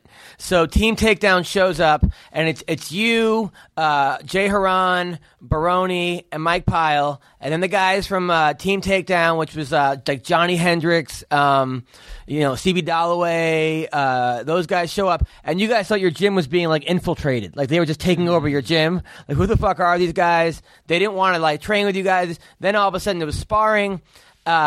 It's Johnny Hendricks versus Phil Baroni. Hendricks is throwing bombs just to kind of be, just whatever. And Baroni's like, fuck this, just lays him out. And then you guys are like, oh, and then that's kind of what happened. Is that what happened? That's pretty much, yeah. Like Hendricks was going a little bit too hard. It's harder than you should, when you're a brand new guy in the gym. You should show a little bit of respect, and he was trying to throw bombs. And yeah, Baroni was just like, no, this isn't going to happen. And I mean, one thing Baroni has and still has to this day, is power. Like you got to be careful. Baroni rang my bell one day that it didn't drop me, but I totally forgot that I had sparred. So we do, everybody's heard of like the Shark Tank drill where you spar and every 1 minute new guys jumping on you. Right, and right. So we're doing our Shark Tank drills, and in the first round, I got hit with the right hand and finished my 3 rounds of Shark Tank. It was like Mike Pyle and Jay Huron and Baroni all doing their 1 minute gigs on me. And I get out of the ring and, take my hand wraps off and stuff. And I'm sitting there and I see the guys all sparring in the ring. And I'm sitting there kind of a little confused going, oh man, I better get my hands wrapped. Like I'm late for practice kind of thing. And I start wrapping my hands, and Ron Frazier was the coach at the time. And I said, hey Ron, when am I jumping in? And he was like, ha ha ha ha, like laughing. And I was like, not really. When am I going? And he's like, you already sparred. And I was like, no, I haven't. And so I started, then I started questioning myself, like, wait a minute. I was like, "Are you sure?" And he's like, "Yeah, you're done, man. You went first." And I was like, "Yeah, I did." And I'm like, "Holy crap, what's going on?" And by the time I started driving home, it all came back to me. And I was like, "Oh yeah, I totally remember sparring." But he had just rang my bell so bad that it like erased my whole memory of sparring. Those are those gym concussions that you get time to time. Yeah, I think that's what happened with what's the name, Mike Chandler, in his last fight in Bellator. I think that's what happened to him. Remember that fight against Will Brooks? You watched the fight this weekend? I didn't watch the whole thing. Yeah, he got hit in the fourth round. He was winning the fight, and it was a pretty close fight. He got hit. It was pretty close. It was a pretty. You thought he was losing the fight? Yeah. It was a close fight, but he got hit. He got hit, and then you could just tell in his eyes that he looked up, and he was like, "Why is there a black guy coming at me right now, wanting to punch me in the face?" He had that look. He waved it off. He waved him off like, no, get away from me. Yeah. And it was a total look of confusion on his face that he just didn't remember like what was happening. And part of it was that one punch that he ate, but he also kind of got dropped on his head a little bit right before that, if you noticed. And so I think the combination of him hitting his head on the mat and he gets back to his feet, he got cracked with a hook, and they walked away in like a state of confusion. Like, why is Will Brooks coming at me? Like, I think he almost thought like he won the fight, or like didn't realize the fight had started. It was really odd. It was like, who is this guy coming at me right now? Did we have a conversation? Yeah. We had a conversation with a fighter here that he said that something happened during the fight where he got like knocked out or partially knocked out, and he really didn't come to until he was at the club later on that night. It was Kevin Randleman told us that. That's right. Randleman didn't know. He was basically sleepwalking for like an hour, and then he gets to the after party, and he was like, "Holy shit! Where the fuck am I? Yeah, How did I get He here?" was in like Japan. He was in Japan. Randleman didn't know where he was. Now, by the way, Bellator. Now we have you on the phone. You're in Bellator. I think that they put on a great show last week. I'm digging this whole TNA wrestling vibe because I just think that it's ridiculous, but it's funny. I mean, when you have dancers coming out and then you have fire behind you, and Tito Ortiz had singers, had these little schoolgirls singing, and then Bonner had a rapper named Stitches. I never heard of this rapper, or like a hardcore guy. I don't know who this guy was, but it was entertaining. Stitch Duran. It was. I mean, you know what? I gotta say, I was entertained. Production quality was pretty good. All the TV screens and everything. Yeah. The ring entrances, that was pretty exciting. It kind of had that like Pride or Pride. Exactly. The Japan vibe. Yeah, exactly. The Japan vibe. Exactly. However, looking at like the what they paid people, like they paid King Mo $10,000 for the fight, and he was like some of these guys, maybe they could have put maybe one less TV screen and given him a little more money.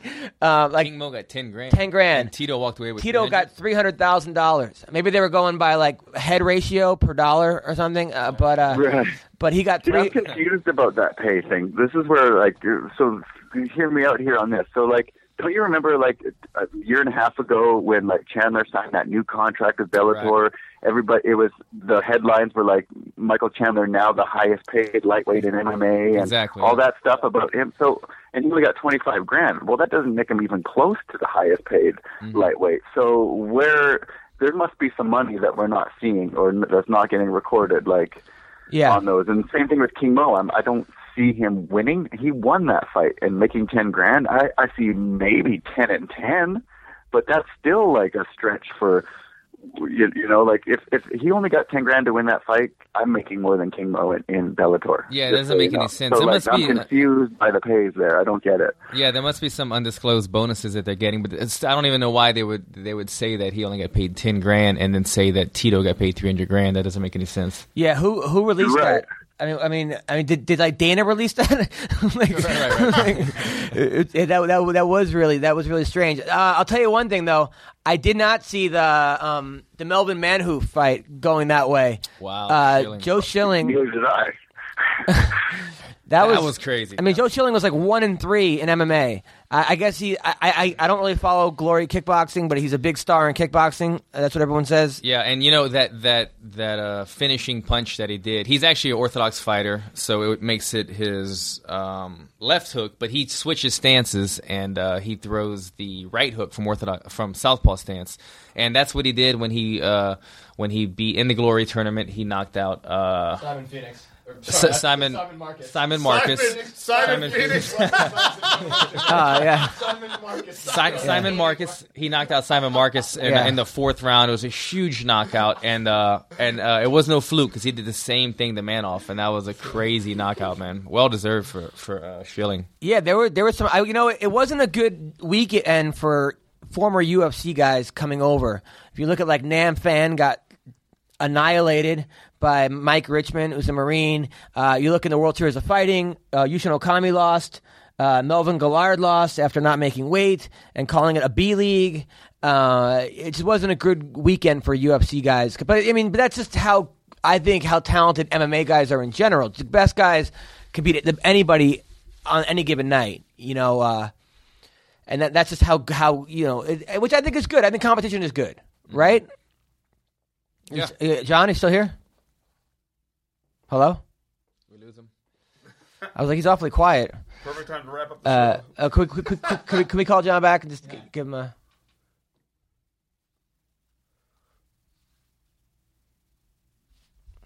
I like this guy. He's a good guy. Yeah. Where's the store located? We should ask him that. Unplug it. That's right. I got disconnected there somehow. Yeah. No, we lost you for a second. Okay, so we talked about Schilling and Manoff. We talked about Schilling. I was saying that it wasn't the greatest weekend for UFC vets between Nam Fan and Melvin Gillard and Yushin Okami and guys who came over. That's true. But the back to the Manoff fight. That guy he either wins by knockout or he loses by knockout. That's pretty much the. It's true, man. Yeah, he's a banger. So who do you want to fight next? Man, yes. I don't know. So here's where I'm at with the whole Bellator thing right now. I really tried to get on this last card. They just kept telling me there was no room and this and that. But then I see some of these dudes that they had on the card, and it kind of bothers me. It's like, well, why the fuck was this guy on the card? He's growing some bitch titties, and he sucks. And I told him I'd go to 45. I'll fight at 55. I'll fight a guy at 70. I wanted to fight, and couldn't get on there. And then Will Brooks just keeps making me look better and better all the time. My only loss is to Will Brooks in Bellator, and he beat Michael Chandler twice. And I just feel like I'm not getting the respect that I deserve. One, for just being the fighter who I've been over my career, that I deserve a little bit of love, and for I'm doing decent in Bellator. So why am I not getting a bigger fight? A fight that that I can really try to shine in and a good matchup. But since things have changed over to Scott Coker, I just feel like I kind of got lost in the mix so far, and I don't know what's happening or what. So I don't know who I want to fight, but I want to fight somebody, and I've got a lot of anger built up, so I'm ready to explode on somebody. All right. So if you're listening to this, give John Alessio a fight. Put him on the main card. Make him some money. The guy deserves it. Right. Worked his ass off. So where can people find you, John Alessio?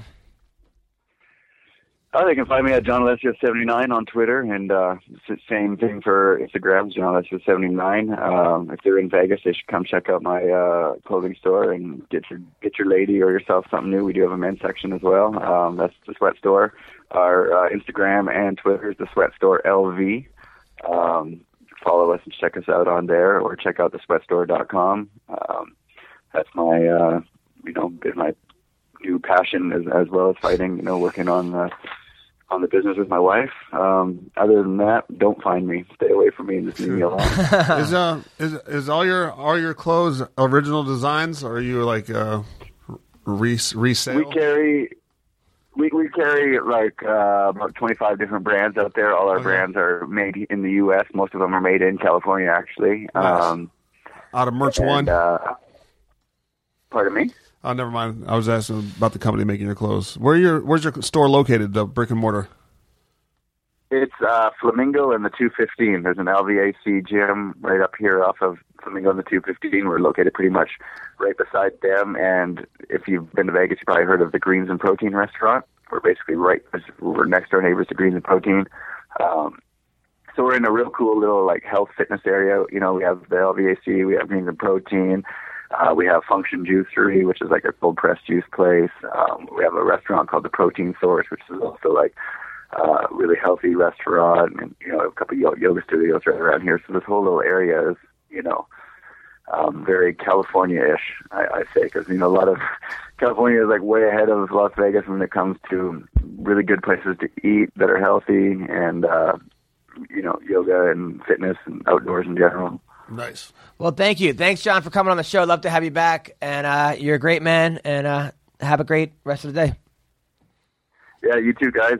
Thanks, and like I said, Alan, I thought you won your last fight. I hope you get a good matchup your next go at it. And yeah, man, you're a tough young up and comer. It's fun to watch you fight. And everybody take care. And Adam, next time you're in Vegas, let me know. I want to come see your show. Or are you performing in LA soon, or what? Yeah, I'm in LA almost every night, but I'm going to be in Vegas on New Year's Eve with T-Rex the whole week. What up?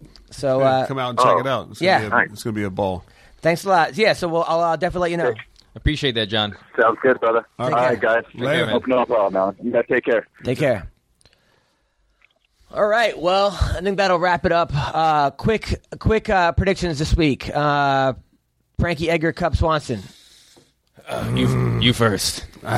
You first. Damn, it's a tough one, man. I'm going to go ahead and say Frankie Edgar. Really? Yeah. All right. Yeah. I'm not saying that with utmost confidence, but I'm going to say. No, man. It's such a back and forth, you know, fight. But Frankie Edgar's just been through so many wars, and he's like the real life Rocky. Yeah, I don't know, but Cub Swanson's a freaking beast. I'm calling a draw. Are you? It seems like it would be a draw. It's going to be a draw. I think, you know, Frankie's got that quick boxing style, but what's his name? Who's he fighting? Cub Swanson. Swanson's going to be better on the feet, but yeah, if Swanson can stay on his feet, keep stuff in the takedowns, and then maybe he can edge out a victory. But it's going to be a back and forth fight for sure. Okay, Bobby Green, Barboza. Oh, Bobby Green. Shit, this is an exciting fight, dude. Bobby Green's got something about him, man. Been watching him for a while. He's got something where he just like gets right in range and calls guys out. Barboza's just a killer. So yeah, he's speed kills. So Barboza has that going for him. But I think Bobby Green's on a tear right now. I'm picking Bobby Green. He's gonna talk the entire time too. Exactly. I think if Bobby Green can kind of weather the storm and get inside of Barboza's head, and then he could do what he does best. So, I mean, Bobby beat Josh. He beat Josh. What's his name? Josh Thompson. On 2 weeks' notice. I mean, it was a close fight, but it was still, you know. All right, Brad Pickett versus Chico Camus. Pickett. All right, good. There we go. And then Joseph Benavidez versus Dustin Ortiz. Benavidez. Yeah, too much experience, I think. Matt Wyman. Me too. I'm going that versus Isaac Valaflag.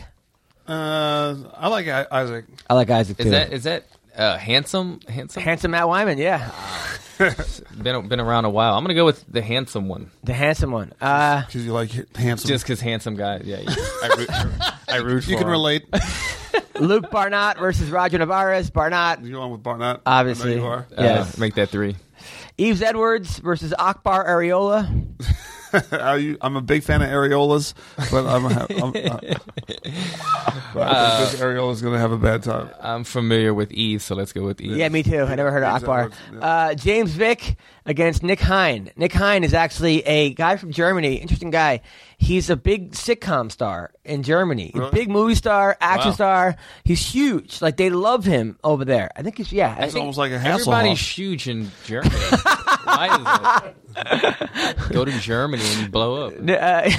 But I like James Vick. He's 6-0. He's basically like 8'2" or something. 155. I like James. Good boxer, tough guy. But Nick Hein is no joke. I'm going with James. Paige Van Zandt against Kate. If you haven't seen Paige, she's like 19 years old. Adorable, beautiful girl. I mean, like, could be like a model. Well, it's gonna be a little short, but she might be the hottest girl in the UFC. She's taking on Kaylin Karan. Have you seen Have you seen her yet? No. Paige Van Zandt. Is there any relation to what's the name Van Zandt from the E Street Band? Yeah, exactly. That's exactly who it is. It's boss? It's Paige Van Zandt. I'll show you a picture of her. Paige Van Zandt. VG. She actually was going to be an Ultimate Fighter, but she was too young. She was too. They wouldn't let her on because she was too young. This is her. Wow. Yeah, right? I mean, she's adorable. She is. Wow. Doesn't look like much of a fighter. I mean, it looks like she's a fighter, but doesn't look like she's, a teen star or something. But yeah, so I'm going for Paige. I heard she's pretty good too.